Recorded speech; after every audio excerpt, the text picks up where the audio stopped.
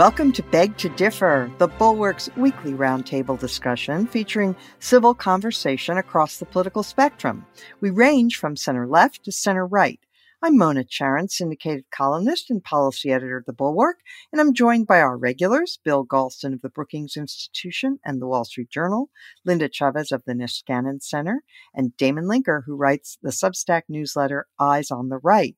We're doing something a little different this week because our special guest is actually a senatorial candidate.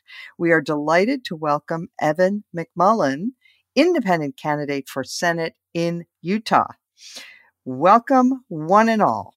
So there is a lot going on. We have new inflation numbers. We have Alex Jones.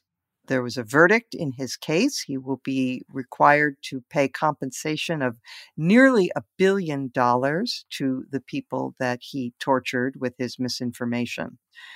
There's all kinds of news, but we are going to begin with the Utah race and the state of the GOP and the midterms and the future of democracy, just for starters. So let's begin with the Utah race. So, Evan, first of all, you are the first guest that we've ever had on Beg to Differ that I actually voted for president. So that's another new thing. But that was in 2016. So you are running a race in Utah against the incumbent, Mike Lee, Republican, that has been called the most interesting Senate race of 2022. And part of why it's so interesting is that you are running as an independent, but the Democratic Party in the state of Utah elected to not nominate anybody and allow it to be just basically a head-to-head matchup between you and Mike Lee. So why don't you tell us, first of all, how is it going? I'm seeing conflicting reports about how close or not close it is. But just the other night, Mike Lee basically begged Mitt Romney to endorse him on Fox News Channel, which sounded to me a little bit nervous, maybe even a little desperate.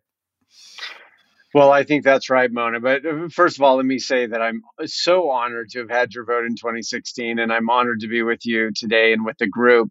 In Utah, we're making a lot of progress here. I know that I sounded like a crazy person at the beginning of this effort when I said, look, I'm going to ask the Democrats not to nominate their candidate. I'm going to go to this third party we have here in Utah called the United Utah Party, a moderate party, and ask them to do the same. And at the same time, we'll have principled Republicans join us as well, and most independents will be with us too. I think a lot of people, pundits here in Utah and at the national level, thought that seemed very improbable. But I'm pleased to report that now, with about a month left in the race, we have succeeded in building that coalition, and the race has become very competitive. Now, you mentioned the polls that you're seeing, that they're conflicting polls. Mike Lee's campaign manager is out telling people that Lee is leading me by 18 percentage points. But really, our polling and the independent polling in this race done by the local newspaper, Deseret News, has this race very, very close, essentially within the margin of error. We're up sometimes, we're down sometimes. But what we're seeing in the general trend of our own polling and of credible independent polling is that this race is moving in our direction. And I think that's why many of your listeners probably saw the tape of Senator Lee on Tucker Carlson a couple of days ago. If they haven't seen it, I strongly recommend that they Google it and watch the tape. It's a remarkable display of desperation, one of the most remarkable such displays I've seen in American politics at any time. But they alternate between attacking Mitt Romney in one moment to begging Mitt Romney and his children to donate to Lee's campaign. And I think that reflects a reality that this race has become quite competitive and that they know it's slipping away from Senator Lee as our coalition of Republicans, Democrats, and independents grows to replace him and help change our broken politics. So I'm not the only one who voted for you for president in 2016. Another person who voted for you was Mike Lee himself. That's right. Who never did endorse Trump and who was part of a demonstration on the convention floor attempting to challenge the rules and, really was trying to make every last ditch effort to prevent Trump from being the nominee. But then he got in line with a vengeance, right? He definitely did. I mean, you're right to point out that he opposed Trump in 2016. He encouraged me to run against him. He called for Trump to get out of the race after the Access Hollywood tape leaked. You pointed out that he campaigned against Trump on the floor of the Republican National Convention. And then, of course, on election day, he voted for me and publicly said so. But I think he realized that his own personal pursuit of power, he thought was better served by ending his opposition to the extremism that was rising as a part of Trump's demagoguery and got on board. And, a lot of Utahns, I think, in this state have cast a vote for Trump in 2016 or 2020, but they never liked him. And they held their noses to do it because they didn't want to support a Democrat. But what Lee did that offended many of them was that he went from simply supporting Trump to becoming a real sycophant for him, to the point that in October of 2020, Lee was campaigning with Trump on a stage in Mesa, Arizona, to an audience of members of the Church of Jesus Christ of Latter-day Saints, the Mormons. And while he was on stage with Trump, he compared Trump at length to a revered Book of Mormon hero known as Captain Moroni. And it was something that offended many members of the church deeply here in Utah, but I think everywhere. And it really, I think, underscored just how far Lee had gone in becoming a sycophant in the pursuit of power. And I think that has really offended a lot of Utahns. And I hear from Utahns who have voted for Trump once or twice, and they tell me they just can't support Lee because he got too close to Trump. And so people are drawing a line, and that gives us an excellent opportunity to hold Lee accountable for a range of misdeeds, including trying to overturn our last election with fake electors. Yeah, he had a key role there, which is quite a heel turn for somebody whose advertising always stressed that he was a constitutional conservative and a great upholder of the Constitution. Wrote a book about it, I believe. But okay, Evan, one more thing from me on the politics here. So among the roughly 1.6 million registered voters in Utah, 878,000 are Republicans. 476 or so thousand are independents, and 234,000 are Democrats. So it's tough for any non-Republican in a state like Utah. And though you spent your life being a Republican, you're now running as an independent. Yeah, that's right. Before I talk about those numbers, which I will, because they are better than one might think, but I would just say that certainly Senator Lee, who calls himself a constitutional conservative, is anything but that. You can't be a constitutional conservative if you betray the Constitution. And Senator Lee likes to pull his pocket Constitution from his chest suit pocket and wave it in the air as a political prop. But he's very quick to abandon it when his pursuit of power is the priority.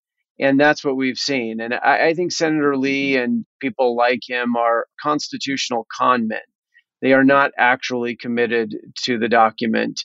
And that's the problem. As far as the numbers in Utah, 50% of Utahns are registered Republicans, 50% of registered voters are Republicans, 35% are independents, and 15% are Democrats.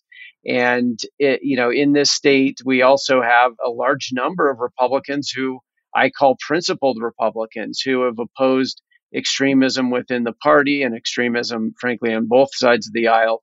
But they remain committed to a Lincolnian view or a more traditional, perhaps Mitt Romney view of what the Republican Party should and could be. And they're about 35 to 40% of the party here in Utah.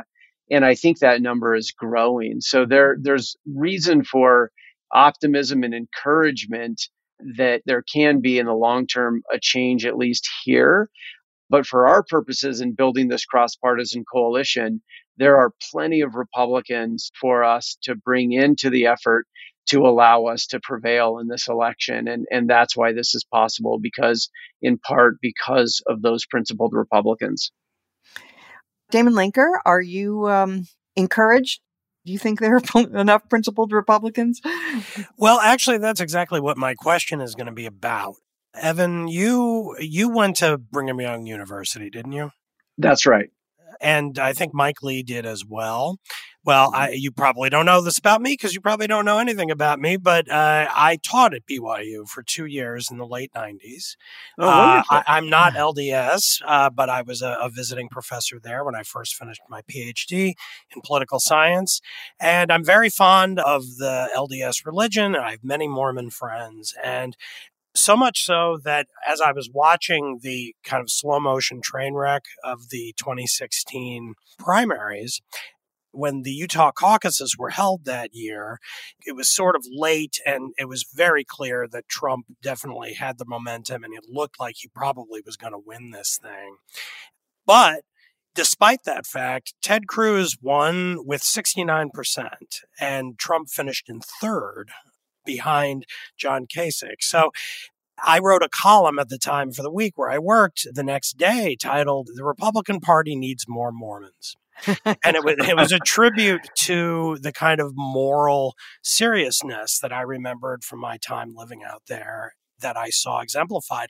Because there were two things at work that year. Of course, there was the fact that there was this faction of the party that genuinely loved Trump. And then there was, as the primaries went on, this kind of gathering momentum telling people like, well, I don't really like Trump, but look, he's going to be the nominee. I'm going to, so there was like bandwagoning around him by that point. But in Utah, that didn't happen. It stopped. So my question to you, as Mona indicated when she turned to me, is this is very encouraging and very interesting. And I do think that there's a possibility that you might win this thing. But to what extent is this kind of a hopeful beacon for, say, Bulwark listeners, the type of former Republicans or even still semi-Republicans today who would love to see this as a sign that, yes, this can be done. An old-fashioned Republican, say Reagan to Bush Republican, and then ultimately, as you said, even back to Lincoln, can mount a challenge to a Trumpian politician and actually win. Or is this a Utah story? Is this that, yes, as I said in 2016, the Republican Party needs more Mormons, and thankfully Utah has enough of them. But there aren't enough states outside of Utah where there are enough. Is this a translatable story? Regardless of exactly how things play out on election night, you've already mounted a very potent challenge to a seated incumbent senator of the Republican Party. Is this a local story or a national story? I think it may be a local story for now, but such is the case with many trends. They start somewhere, and then people can imitate them elsewhere in slightly or very different circumstances to the degree they can. I think that there are some particular elements here at play in Utah, some particular circumstances that make it possible. We have a Democratic Party that isn't competitive in statewide races. There are also some prominent unifying Democratic leaders who have joined this effort. And so they were able to bring the party to a point where it decided not to nominate its own candidate into the general election so that we could together build this cross-partisan coalition. So you need those kinds of leaders. Ben McAdams is one of them, the former congressman here from Utah. Also, Jenny Wilson, the mayor of Salt Lake County, was another one. So you need cross-partisan partners in the effort. You also need a strong base of principled Republicans. And, in 2016, I ran that brief presidential candidacy for 3 months at the end of the race when no one else would do it. And I won 21.5% of the vote here in Utah. Most of those were Republicans. That translated to about 40% of the party. And about 40% of the party also voted against Lee in the recent Republican primary. And so there really is a fairly large plurality of Republicans who would reject the extremes and who would call themselves, and they do in our polling, Romney Republicans. And in fact, more Republicans now in Utah favor Romney than they do Trump. And that's been developing in a favorable, from my perspective, in a favorable direction over the course of the last year. When I got into the race, it wasn't quite that, but now it is. And so that's also helpful for us because those voters are all available for us to win. And there are more of them, frankly, than we need to win this race. But I'll be greedy and be working very hard to win every single one of them to our side. That's great. Bill Galston, it is really interesting about the continuing discomfort of Utah Republicans with the Trump trend in the Republican Party, and it is a definite weakness of Lee's. But what's your sense about the Democrats? It's hard to vote for somebody who isn't a Democrat. It's hard for anybody to vote outside of their party, though I've been doing it lately, and trust me, it's not that horrible. But what's your sense about how the Democrats in Utah are going to, because if they turn out and are enthusiastic, that will certainly help Evan. I think that in the same way that Republicans, or many Republicans in Utah, are a special breed, I think Utah Democrats have been sobered by an unbroken record of failure of their party. And my hunch is there are a bunch of sobered up Democrats in Utah who understand that Evan McMullin will be a much better senator than the Senator Mike Lee has become. And I don't know what that proportion is. I'm not going to pretend to be an expert on Utah politics, but it's a lot bigger than zero. And I think that Evan's assessment of the state of the Democratic Party in his own state is quite plausible. But I have a question for Evan that might conceivably enhance the enthusiasm of Democrats for his candidacy. And I'll just ask you very bluntly, if you are elected to the United States Senate, will you caucus with the Democrats, or will you be a pure independent outside of any caucus? Well, I'll say to that, Bill, and of course I get that question quite a lot. And actually, before I get to that, I should say something about Democratic enthusiasm here in this race. I would love to be able to say, Bill, that Democrats are supporting me because I'm their ideal candidate. But of course, as a conservative and former Republican-leaning voting conservative independent, that's not going to be the case. The reality is that there is so much energy here in Utah among Democrats to replace Mike Lee that they are thrilled to be a part of an effort that has the opportunity to replace him and then get a lot of other things done that we all agree on. What am I talking about? I'm talking about defending democracy. I'm talking about living up to our responsibility of stewardship for the environment. I'm talking about lowering healthcare costs and inflation, other issues. So there's actually a lot of things in common in this coalition between the Republicans who have joined it, the Democrats, and the independents. And so, yes, I understand Democrats are very motivated here to replace Mike Lee, and that may be their prime motivation. I'll take it. But we also have a lot of other things in common that allow this coalition to come together and Democrats to join it. Now, as far as the Senate and caucusing, I've committed to maintaining my independence. I will not caucus. The reason for that is that if I go to Washington and join one party or the other, or I make a commitment to join one party or the other, then this coalition falls apart. If I join one party, the other side of the coalition drops off. If I join the other party, then the other side drops off. So just as a matter of electoral necessity, I've committed to maintaining my independence. Now, I will say that I will be in coalition with other senators who are committed to the priorities that I've committed to. First and foremost, being the preservation of our system of self-government. Now, many people will say, well, most of those are Democrats, and perhaps they're right. But there are Republicans in the Senate who are still committed to our system of self-government. Our very own Senator Mitt Romney is one of them. Lisa Murkowski, I think, is another. And on a good day, there are a couple of others. And so I will be in coalition with them, and I will work across party lines to get things done on a range of issues, just as Senator Romney does, but I will do it as a committed independent. Linda Chavez, do you have any thoughts on all of this or a question? Well, I guess I have some question, just following up on Bill's question about what it means to retain your independence. So if the vote is up for who gets to be majority leader, Mitch McConnell or Chuck Schumer, what happens then? Well, it's a good question and an important one.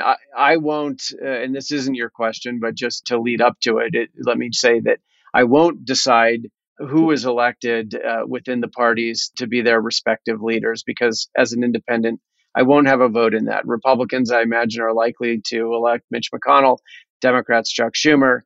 If it comes down to my vote, who controls the Senate, then I'm going to have conversations with all of my colleagues.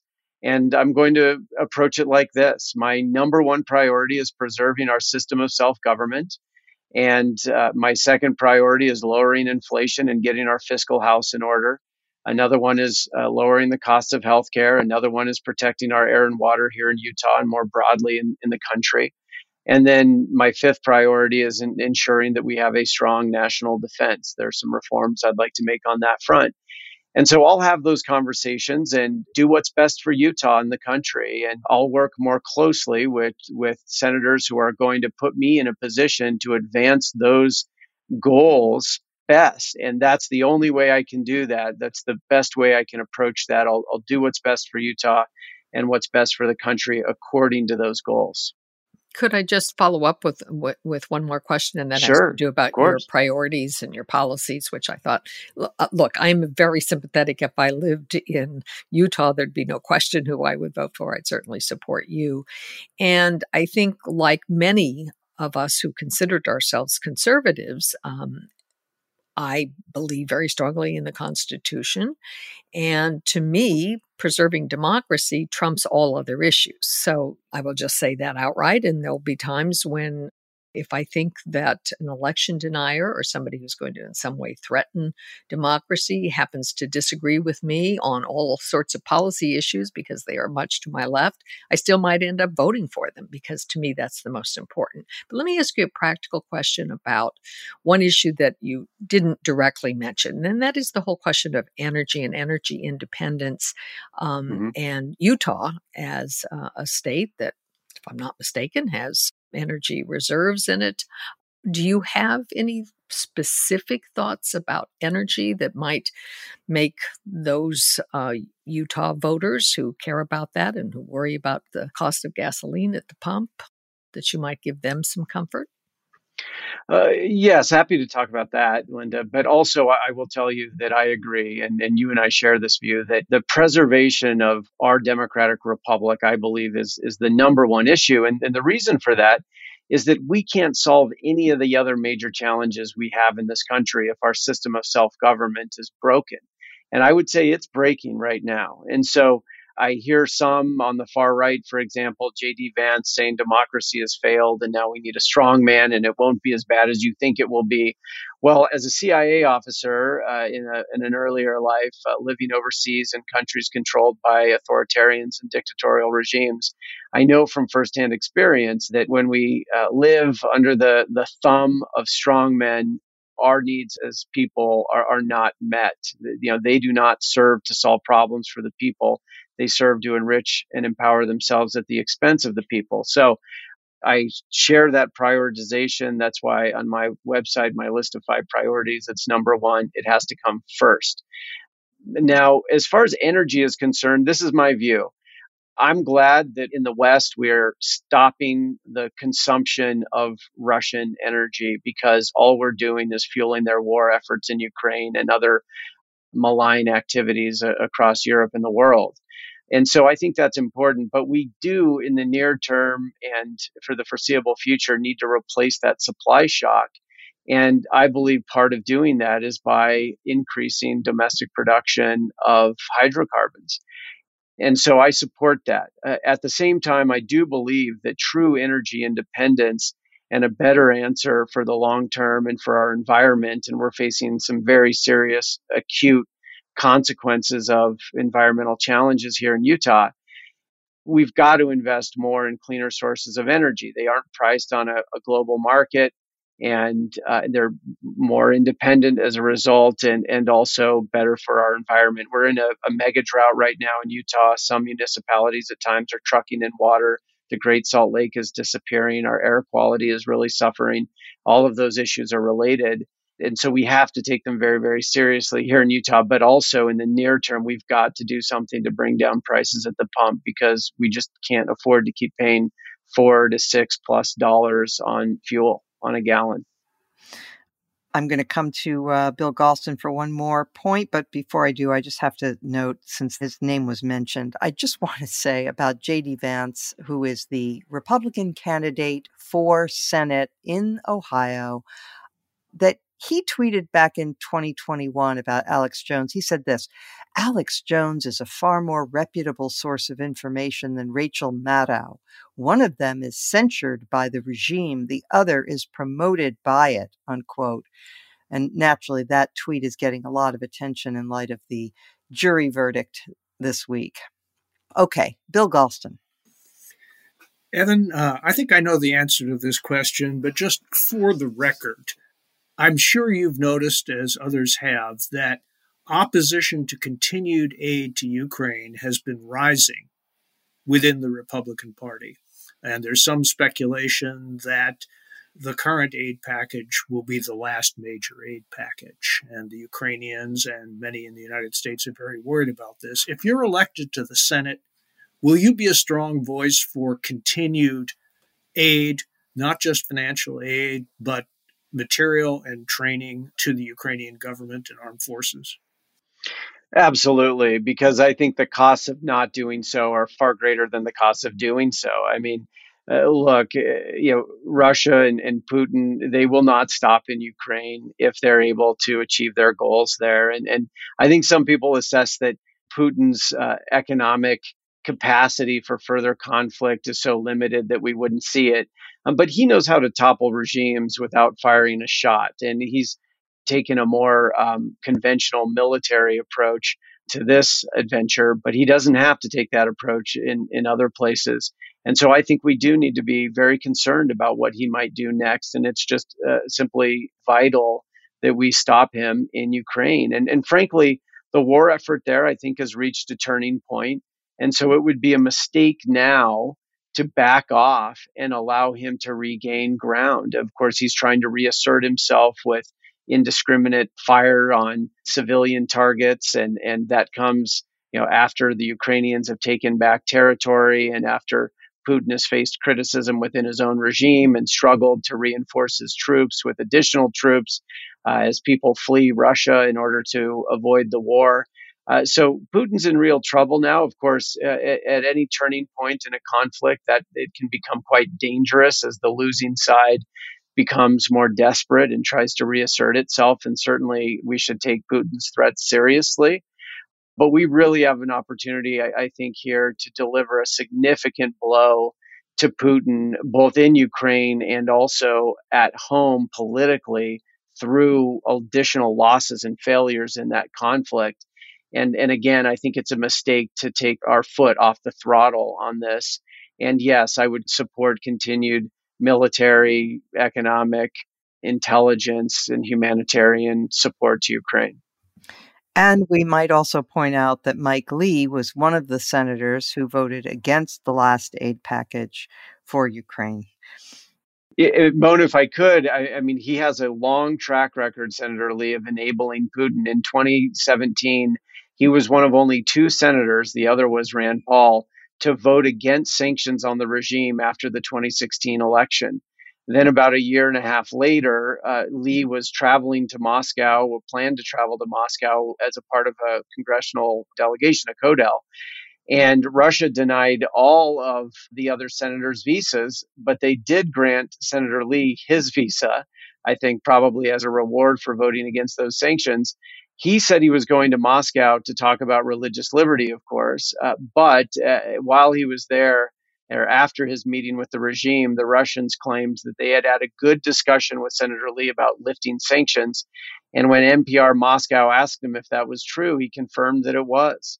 And so Senator Lee has repeatedly voted against aid to Ukraine. He's challenged internal NATO deployments and on and on and on. He has a terrible track record of enabling Vladimir Putin. You know, you would think that if a delegation asks for visas to visit Russia and they decline all the visas except yours, you might just want to make a statement that that's unacceptable and not go. But he didn't choose that. And that's right. And also, Senator Lee is the only member of Utah's congressional delegation not to be sanctioned by Putin's regime. Wow. So he's well recognized as a friend to Putin in Moscow, a good friend of Moscow.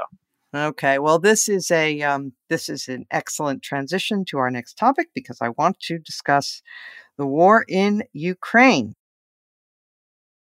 So I'm going to go next to Damon Linker. Damon, this was a very dramatic week. Someone blew up the bridge that Putin had built from Crimea over to Russia. Unclear how it was done. There was talk of perhaps a truck bomb, but I know people who think it might have been a missile, the same kind of missile that took out that Russian warship. But in any event, it was a direct thumb in the eye to Putin because Putin himself opened that bridge after taking Crimea in 2014. And so in response, and anyway, because this is the way they've been conducting the war, the Russians have been barraging civilian areas. 40 cities have been struck and dozens of civilians killed. And they are also targeting, which is, again, these are war crimes when you target civilians. They've hit waterworks and power stations. So what is your sense, Damon, about, whether this is a turning point or, your views?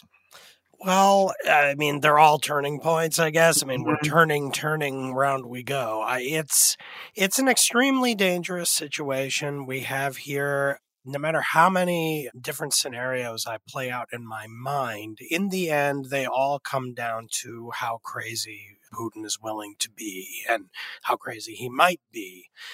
Because at every stage, it looks increasingly clear that Putin and the Russian military cannot achieve whatever aims they had for themselves, whether it originally was taking over the entire country and installing a puppet regime, or the kind of more limited claims that he backtracked to after that didn't work, after the first couple of weeks of the war, which has then evolved into just taking these eastern provinces of the country and absorbing them into Russia and declaring that any attempt to take them back on the part of Ukraine would be treated as an attack on Russia. But he said that not even having full control over those areas. So it was like a giant bluff. And of course, Ukraine responded by immediately continuing the offensive into those very areas. And then, of course, attacking the bridge to Crimea as well, which, of course, brings us back to 2014 when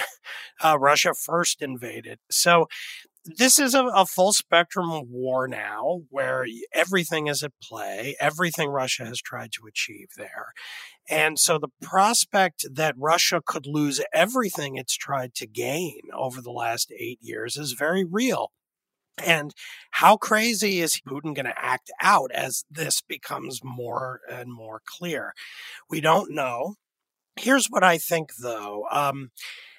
Biden has a very difficult task as president in this situation because he has to be commander in chief, and being commander in chief in this kind of a very delicate, dangerous situation involves making decisions and giving orders and not publicizing them because you don't want everything to be public. You don't want to deal with this extra dimension to the kind of public relations side of things. You don't want to threaten to humiliate Putin in certain ways that will make it more difficult for him to back down as we want him to, by announcing things publicly, taunting, or going the other direction that he did after some of these recent statements of Putin by talking about Armageddon and so forth. I think on the one hand, he needs to be very cagey. On the other hand, Biden needs to do the work of Democratic leadership and speak very soberly to the American people about how important it is that we stay the course here and not back down.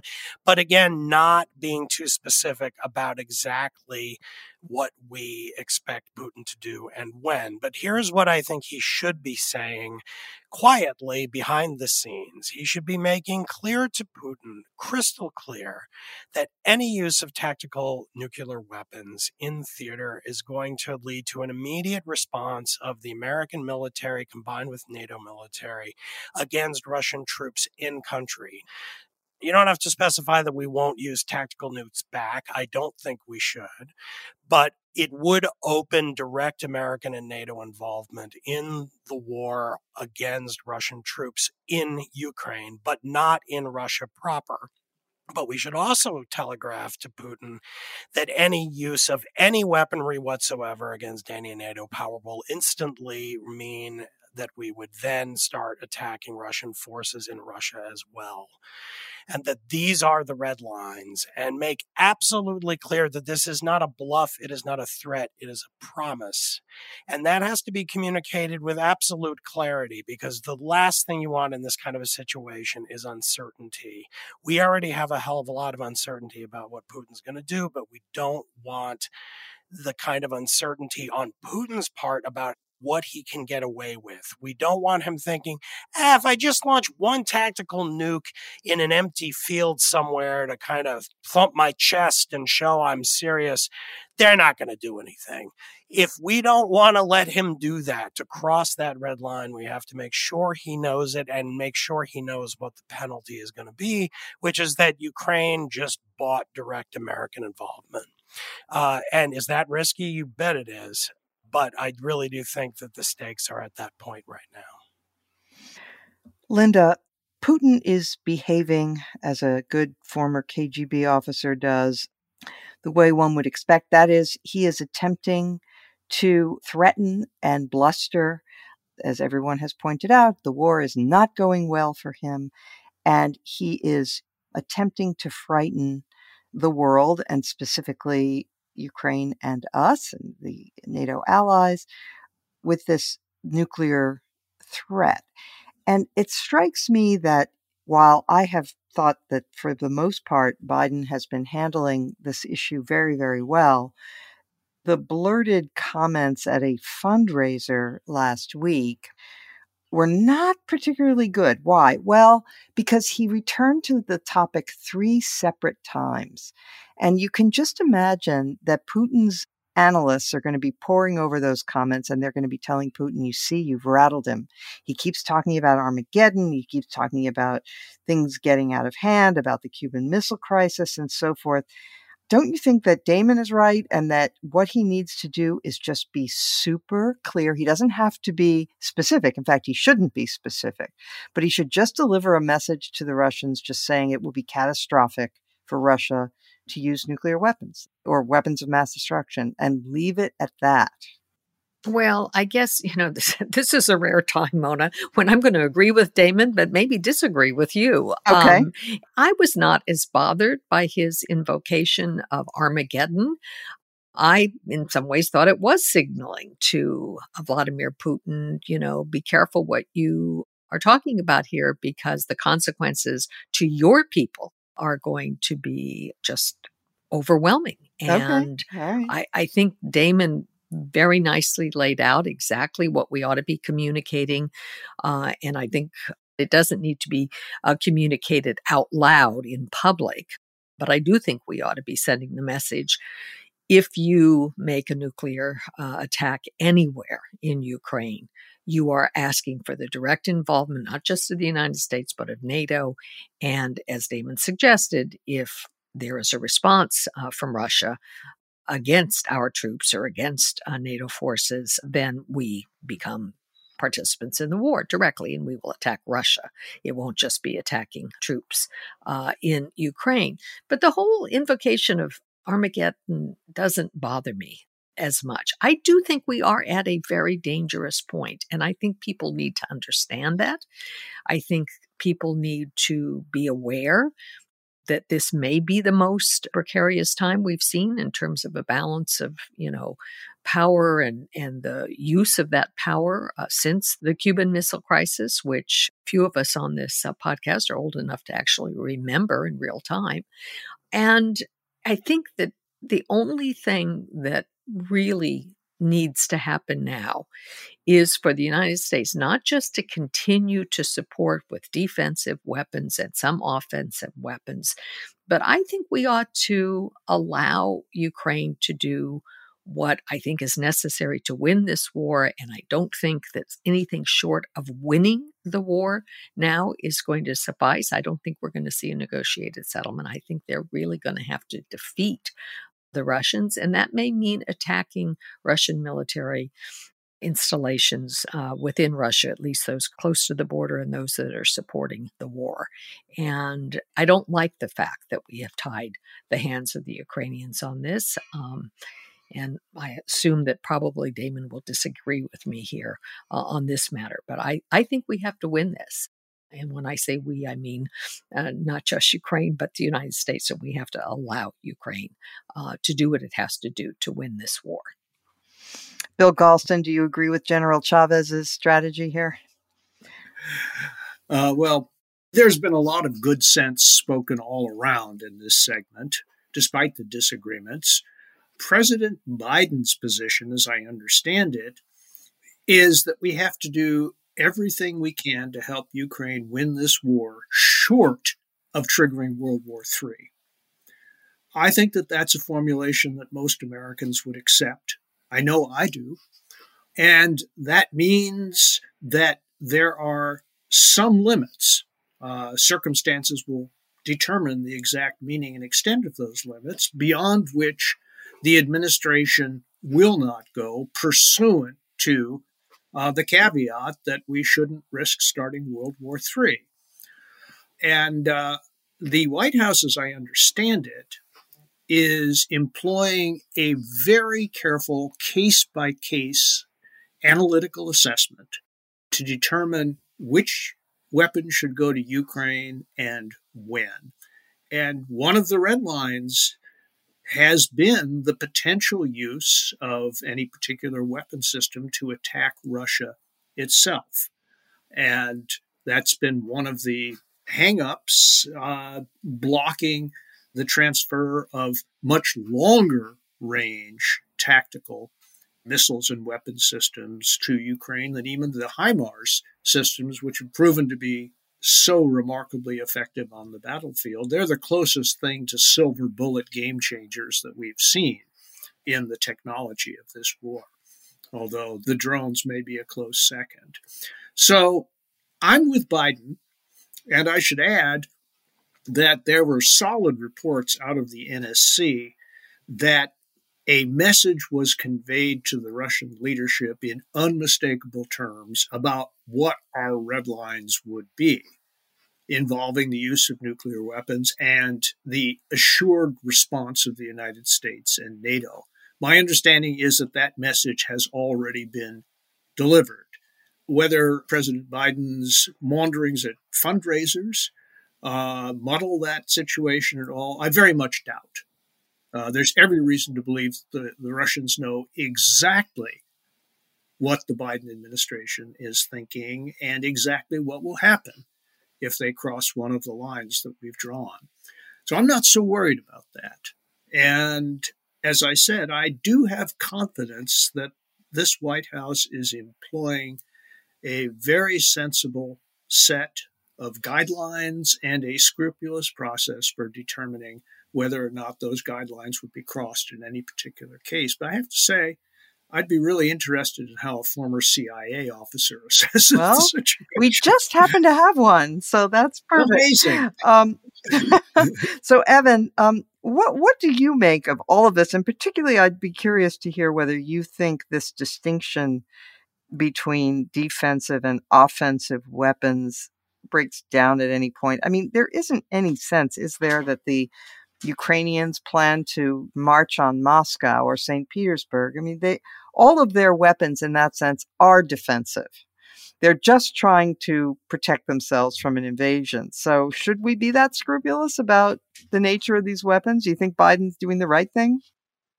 Well, I think we should be very cautious, and I've been very cautious throughout this episode. For example, not wanting the United States or NATO allies to directly enforce a no-fly zone, for example, over Ukraine, because I think we have to be very careful not to find ourselves in an escalatory cycle that we can't control.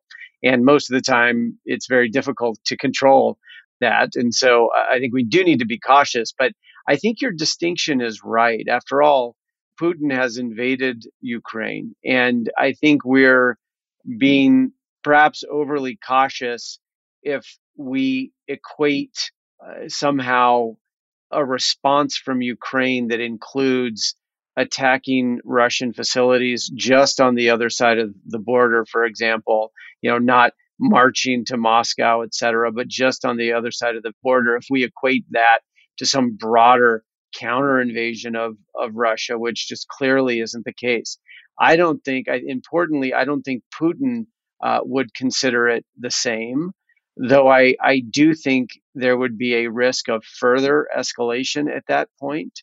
But there's also the opportunity of forcing Putin to decide that continued aggressive pursuit of this adventure is no longer in his interest.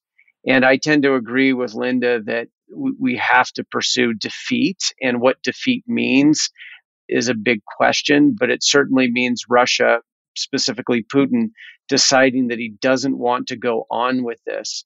And I think we have to remain committed as a broader fighting force, Ukrainians and its allies, to victory, because if we don't, then that creates an opportunity for Putin to change his reality in Ukraine. So I do favor providing longer range missiles. I do favor providing more advanced air defense technologies.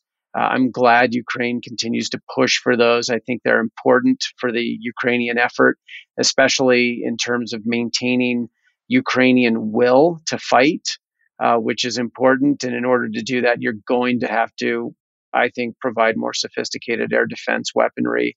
Again, this is defensive weaponry.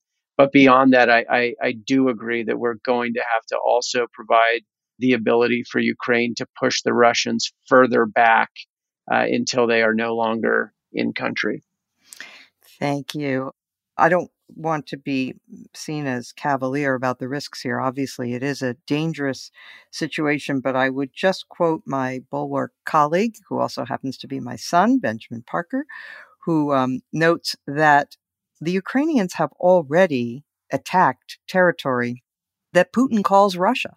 They have attacked Crimea.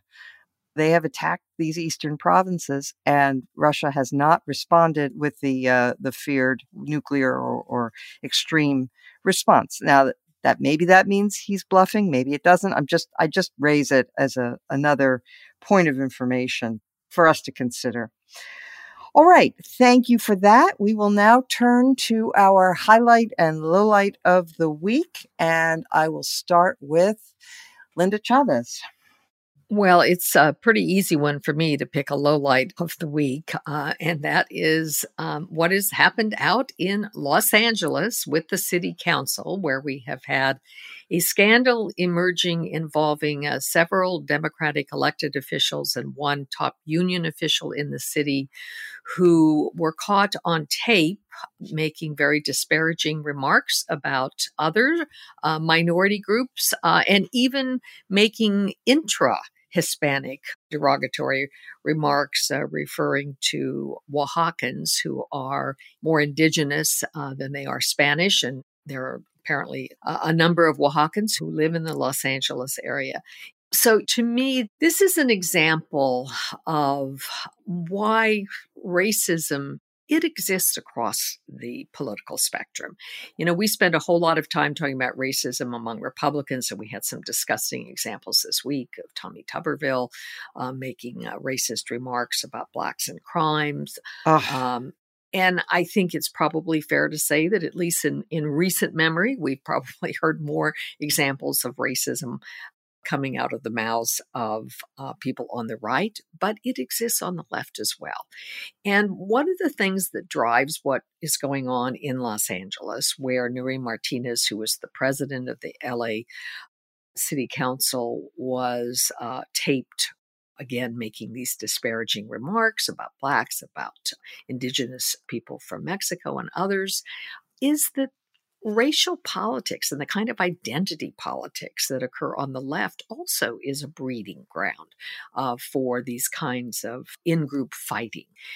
And when you have incentives in place to create districts with a superabundance of one or another ethnic or racial group, as we have, and the Voting Rights Act actually gave its imprimatur to that, it can set up rivalries and this kind of fighting. So I think it's a disgrace. Ms. Martinez is resigning. There are others. The head of the Los Angeles Labor Council has stepped down as a result of this. But it just does show that when you layer race onto politics and when you try to mix the two, it's a very, very dangerous combination. Okay, thank you. Evan McMullin. Yeah, I would say that mine is a combination of a highlight and a low light. I have to say that what so many women in Iran are doing and standing up to their theocracy and to the brutal limitations on their freedom, the absence of their freedom, I think is very inspiring. And I think that's the highlight. Of course, we've seen such courage among Iranians before. The low light is the unlimited willingness of the Iranian regime to use the force of violence to put down these protests. And I fear that they may very well doom sort of the prospects for change in Iran as they have in the past. Ultimately, for these efforts to succeed, for broad mass protests to succeed, the security forces have to join with the people. And I sadly don't see evidence of that happening this time either in Iran. But once again, I've been very encouraged or inspired, I think is probably a better word, by the courage of Iranian women to stand up for a future for themselves. They currently don't see one under the Iranian theocracy, and they're fighting for their freedom, and I greatly admire them. Thank you for mentioning that. Yep, 100% agree. Okay, Damon Linker. Yeah, I almost feel silly even mentioning this, but I just can't resist, and it probably doesn't speak well of me that is the case, but here I go. I think I've probably had a low light in the past on here about Michael Anton. I think if not me, I know others here on the podcast have. He's such an easy target for this, but he wrote a piece within the last week for this really kind of silly, very pro-Trumpian website called American Greatness. And from the headline on down, you get the idea. This is the headline: the dishonest and dishonorable disagreements of former friends. Someone's a little out of control with the alliteration there. It's just a screed where he sort of, as a friend mentioned when he sent me the link to this piece, he's settling the family business, if you get the reference to The Godfather.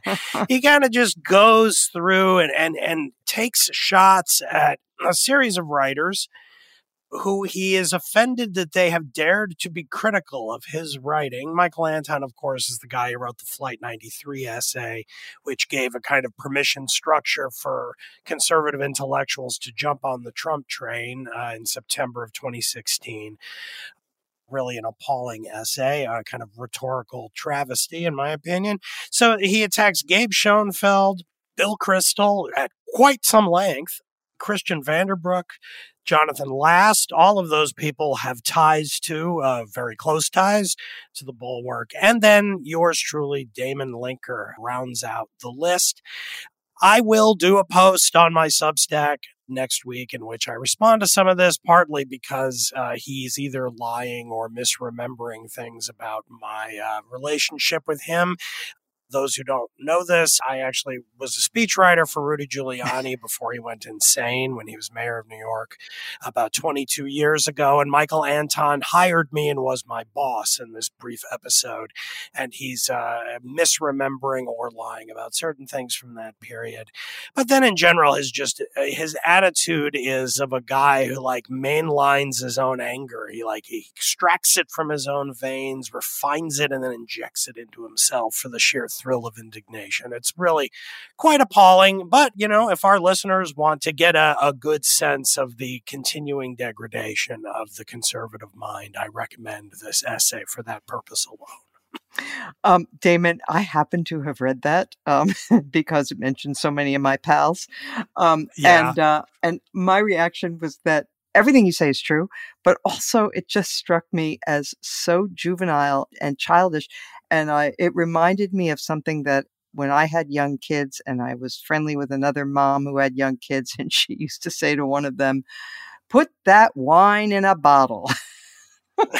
Yeah. I mean, if he didn't mention me personally, I would never have thought to write a response because it's just incredibly petty and juvenile, as you say. But alas, I'm in the mix. And you should. And I have a platform, and what else am I going to write about next Wednesday? I'll do that. I look forward to reading it. Yeah, thanks. Bill Galston. Well, first, I want to note for the records that I've worked for half a dozen presidential candidates, and not one has subsequently gone crazy. So you ought to be more careful, Damon. Okay, you win, Bill. See, I think he's still crazy after all these years, and we just didn't notice it before. But I have no highlight this week, but I do have a lowlight. This is the week when the voters of Maryland have become acquainted with the entire slate of Republican candidates for statewide office in Maryland. And the Republican slate is really quite remarkable. We've learned something about Dan Cox. But the Republican candidate for Attorney General, one Michael Anthony Peroutka, makes Cox look like a moderate. There's a long bill of particulars, but at a political meeting in 2012, just to give you a flavor of the man, he asked everybody at the end of the meeting to rise for the national anthem, and then he led a rousing chorus of Dixie.